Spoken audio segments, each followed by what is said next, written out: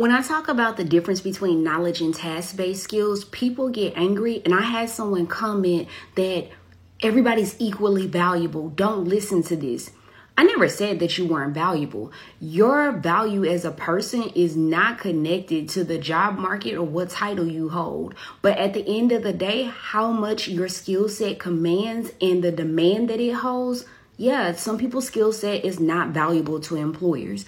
And if we don't start thinking about ourselves as independent contractors and seeing ourselves as professional brands, one of the biggest things is going to happen. There won't be a job for you. There will be no income for you. And one of the biggest things we have to understand is if we understand a company's highest problems, we understand where they're putting their time, money, and efforts.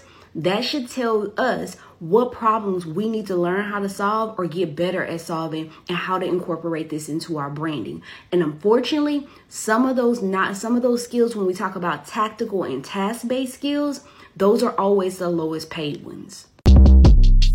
Shortcast Club.